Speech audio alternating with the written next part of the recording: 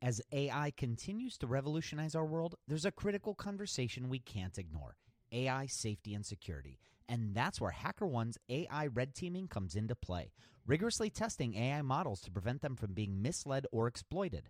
HackerOne employs over 2 million ethical hackers, and 750 of them specialize in prompt hacking and other AI security and testing. So HackerOne isn't just theorizing, they're actively safeguarding AI's future. Just recently, a team unearthed over 100 vulnerabilities in just 2 weeks. So whether you're at the helm of a startup or steering product innovation at a large company, it's time to prioritize AI security. Visit hackerone.com/AI for more. Again, hackerone.com/AI.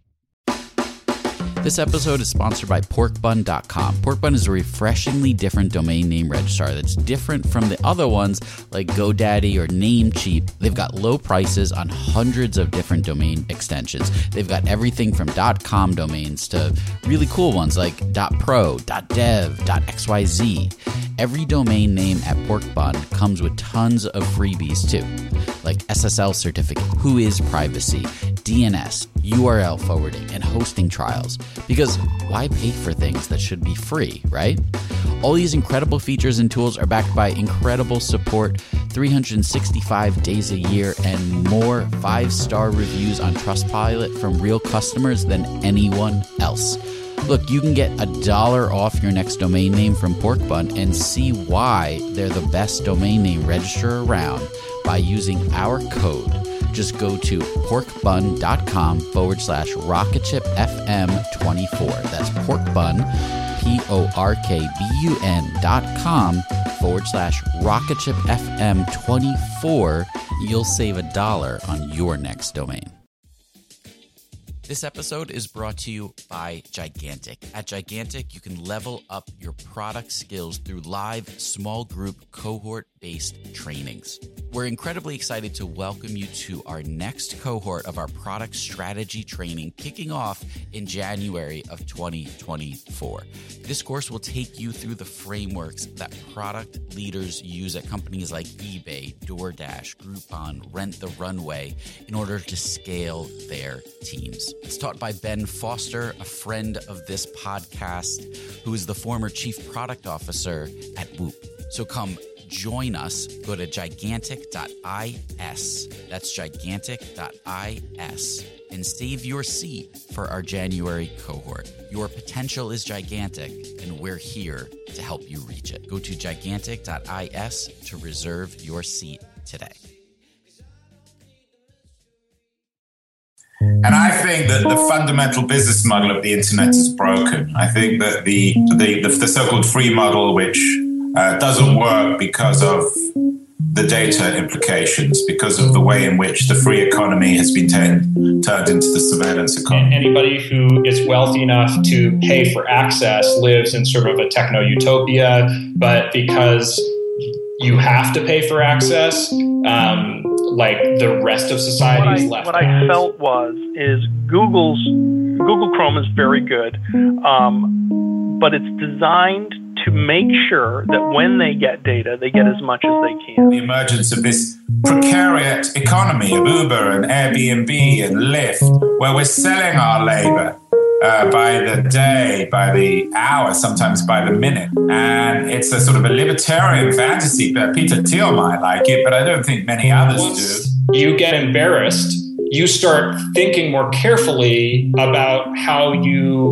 what information you ever communicate to anyone. Could be misinterpreted. So if I happen to browse a gun website, regardless of whether you're pro or con guns, and I lived in Turkey, they might think that's a threat. Surveillance, there's a lot of negative associations with that word for good reason. But the nature of information technology makes persistent surveillance like a basic assumption. Boy, do we have a good show for you today. We're going to be talking about the implications of data and how data is being used for surveillance as a currency, how sometimes we're the customer and other times we're just the product, and the lines, how blurry they can be between the two. too. So stay tuned. We have a lot of good conversations with Andrew Keen, Elliot Pepper, and Paul Parisi on how they see the future and how data is shaping our world today. Welcome to Rocketship.fm, the podcast where we explore startups from funding to growth, from culture to sales, and everything in between. I'm Michael Sacca. And I'm Joelle Goldman. Data and the collection of data and the usage of data can be often a slightly perplexing topic. We give everything we do today is now recorded. All of our movements, our geolocation, our emails, and we entrust this data with companies, for-profit companies, who largely use this data to sell us more things. And because of this data, especially in massive amounts, can become extremely valuable. Something like Instagram, which sells for nearly $1 billion. And what was it about Instagram that was worth $1 billion? Was it the pretty pictures that Facebook was acquiring? No, it was about acquiring more data on people and a new platform to serve them more advertising on. Advertising today is all based on targeting users who would be good customers. In order to target users, we need data. And so I wanted to bring you this story first of Elliot Pepper, who lives in Oakland. Now, Elliot recently released a science fiction book, Cumulus, which is based on his experiences in San Francisco, obviously drawn to the furthest conclusion. But at the heart of it, the issues that he's tackling in Cumulus are real. The premise being that in a futuristic society, wealthy individuals can buy into a lavish lifestyle of convenience as long as they're okay with all of their data being tracked by companies like Google and Uber, or in the book, Cumulus. And if you buy into this, you can live in this convenient utopia. But if you cannot afford to buy into it, then you live in the slums, extreme slums, right outside the city of San Francisco. Now, this is close to what is actually happening today. While we may not always have physical barriers, there's a definite discrepancy between the haves and the have-nots. So here is Elliot talking a bit about surveillance and some of the inspiration behind Cumulus. I think that surveillance, there's a lot of negative associations with that word for good reason, but the nature of information technology makes persistent surveillance like a basic assumption. Like the way that computers work means you can track everything and store it, right? And like, why wouldn't you? Like, if you have a website and you're trying to make it a better website, wouldn't it help if you knew how people use the website? Like, of course you want to do that, right? But that's not where this stops. It doesn't stop at just better use and data for usage, which we've talked about. Analytics can be extremely helpful in any business, but this isn't necessarily just about data analytics so that we can improve our products.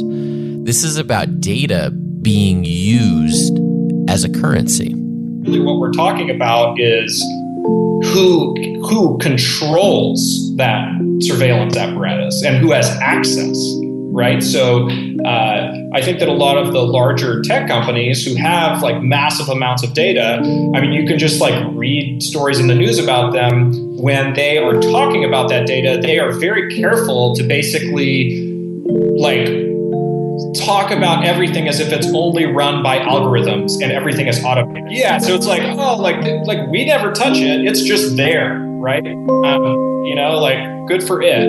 And like to a certain extent, that's true. Like if you have like an enormous data set, you're not going to have people like individually filtering through it, unless you have a good reason for it. But they still control it, and they own the servers where that data is stored, right? Like they control access.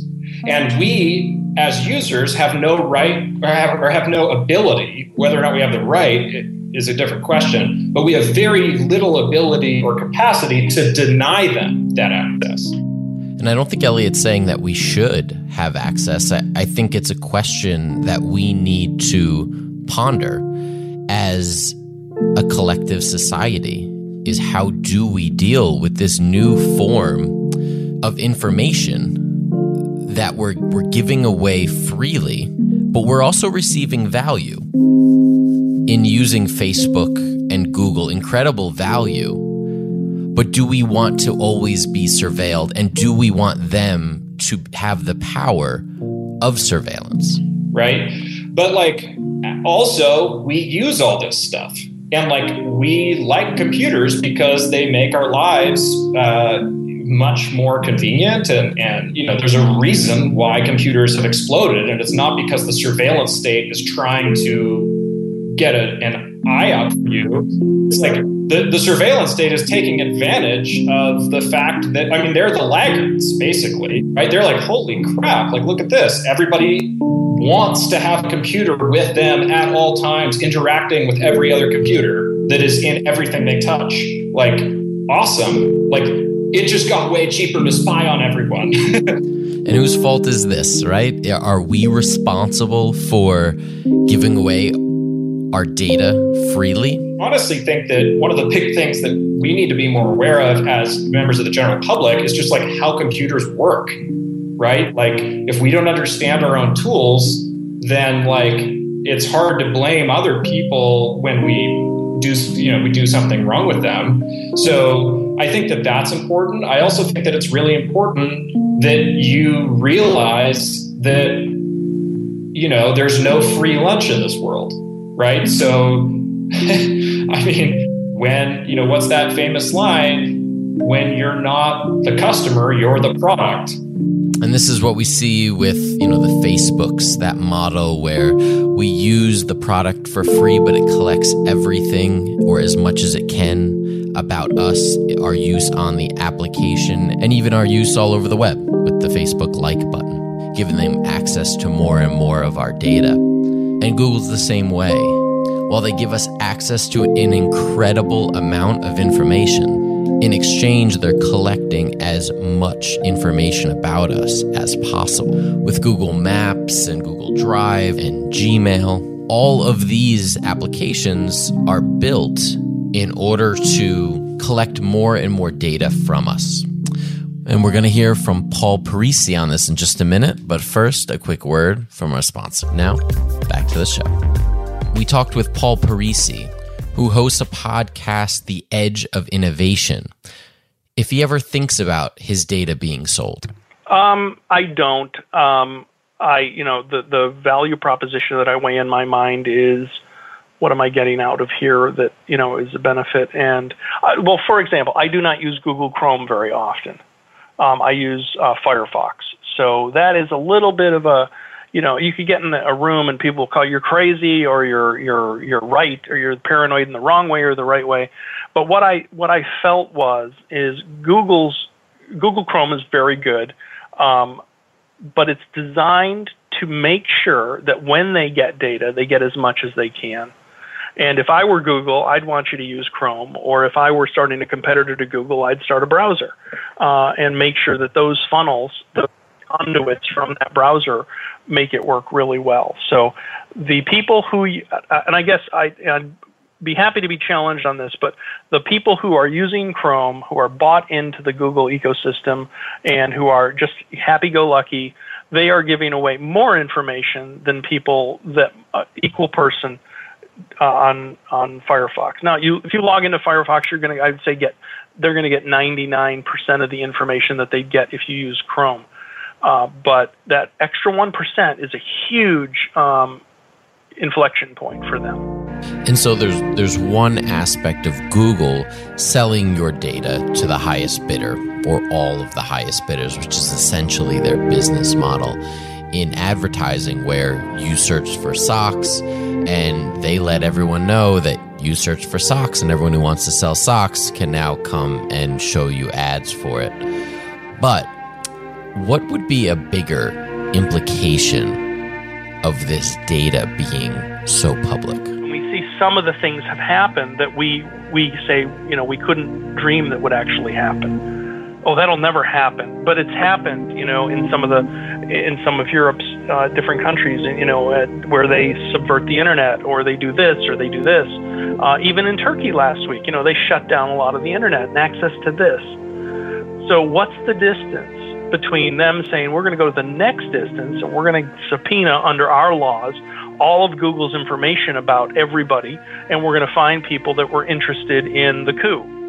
And given our current capabilities, when we hear comments like this, the database is okay, and watch list is okay, and surveillance is okay. If you don't mind, I want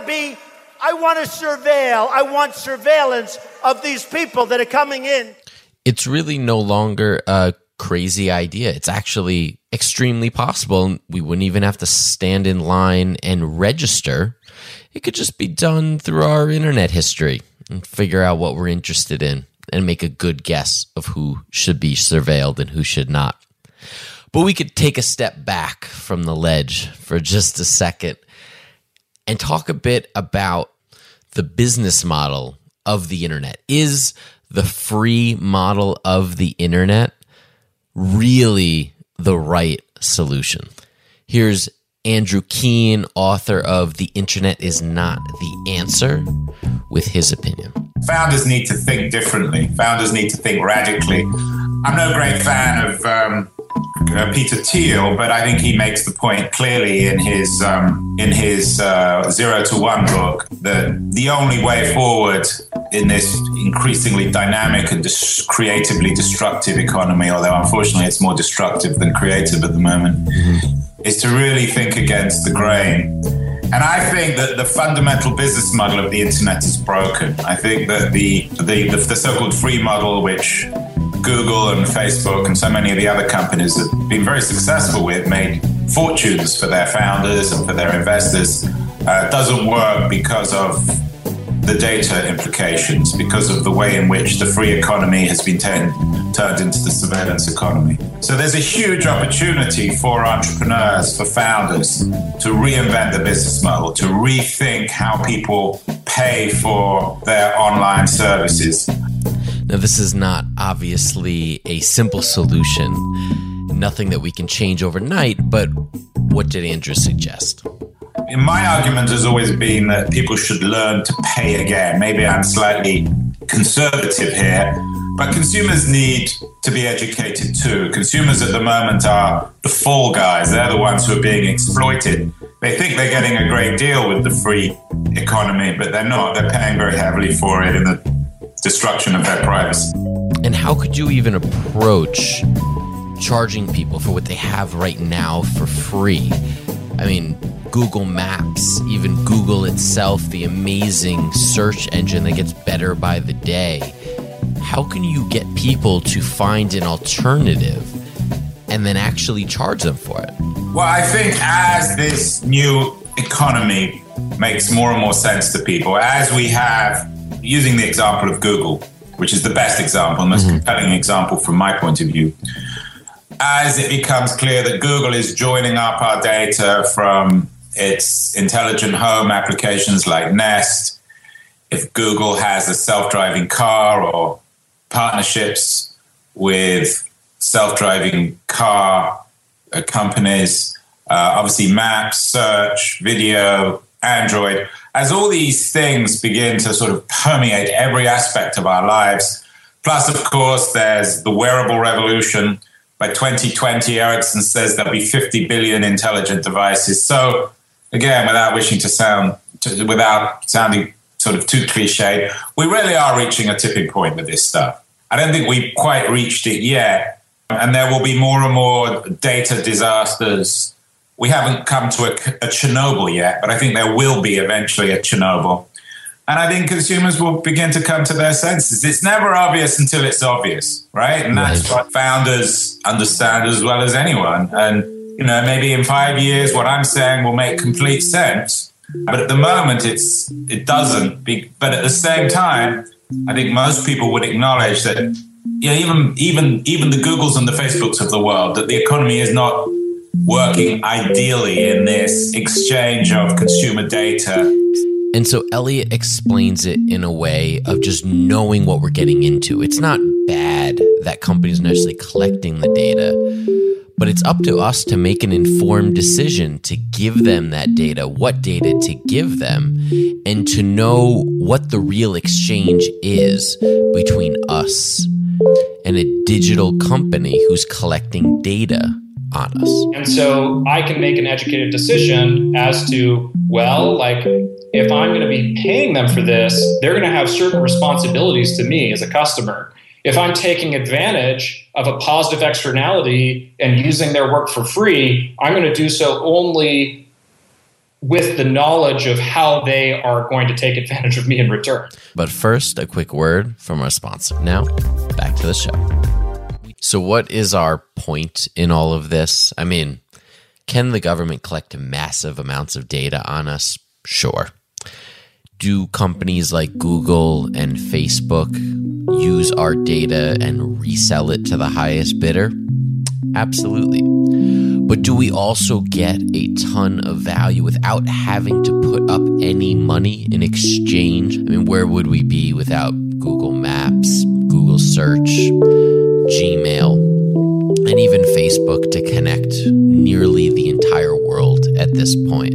So it's not about saying no to data collection, but it's just about saying yes to being informed and being okay with the data that we're choosing to give to companies in exchange for their services. Is this new territory being forged? Absolutely. And it's up to us as entrepreneurs, as creatives, as creative thinkers to come up with elegant solutions to these type problems, to think outside the box and know that what we're building has direct implications on the people using our software and whose data that we're collecting even. And if we're working together and we're working towards a better version of ourselves, there are solutions for these problems out there. There is no us and them. It's just us. And it's up to us to create a better tomorrow.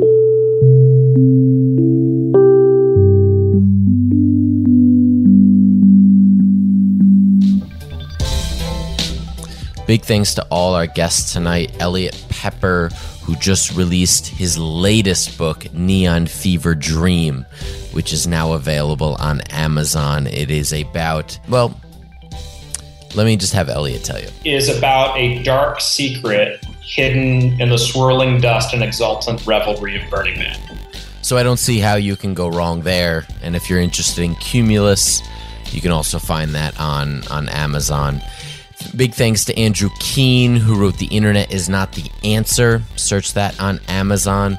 And to Paul Parisi, who hosts the Edge of Innovation podcast, which you can find on iTunes or on his site, paulparisi.com.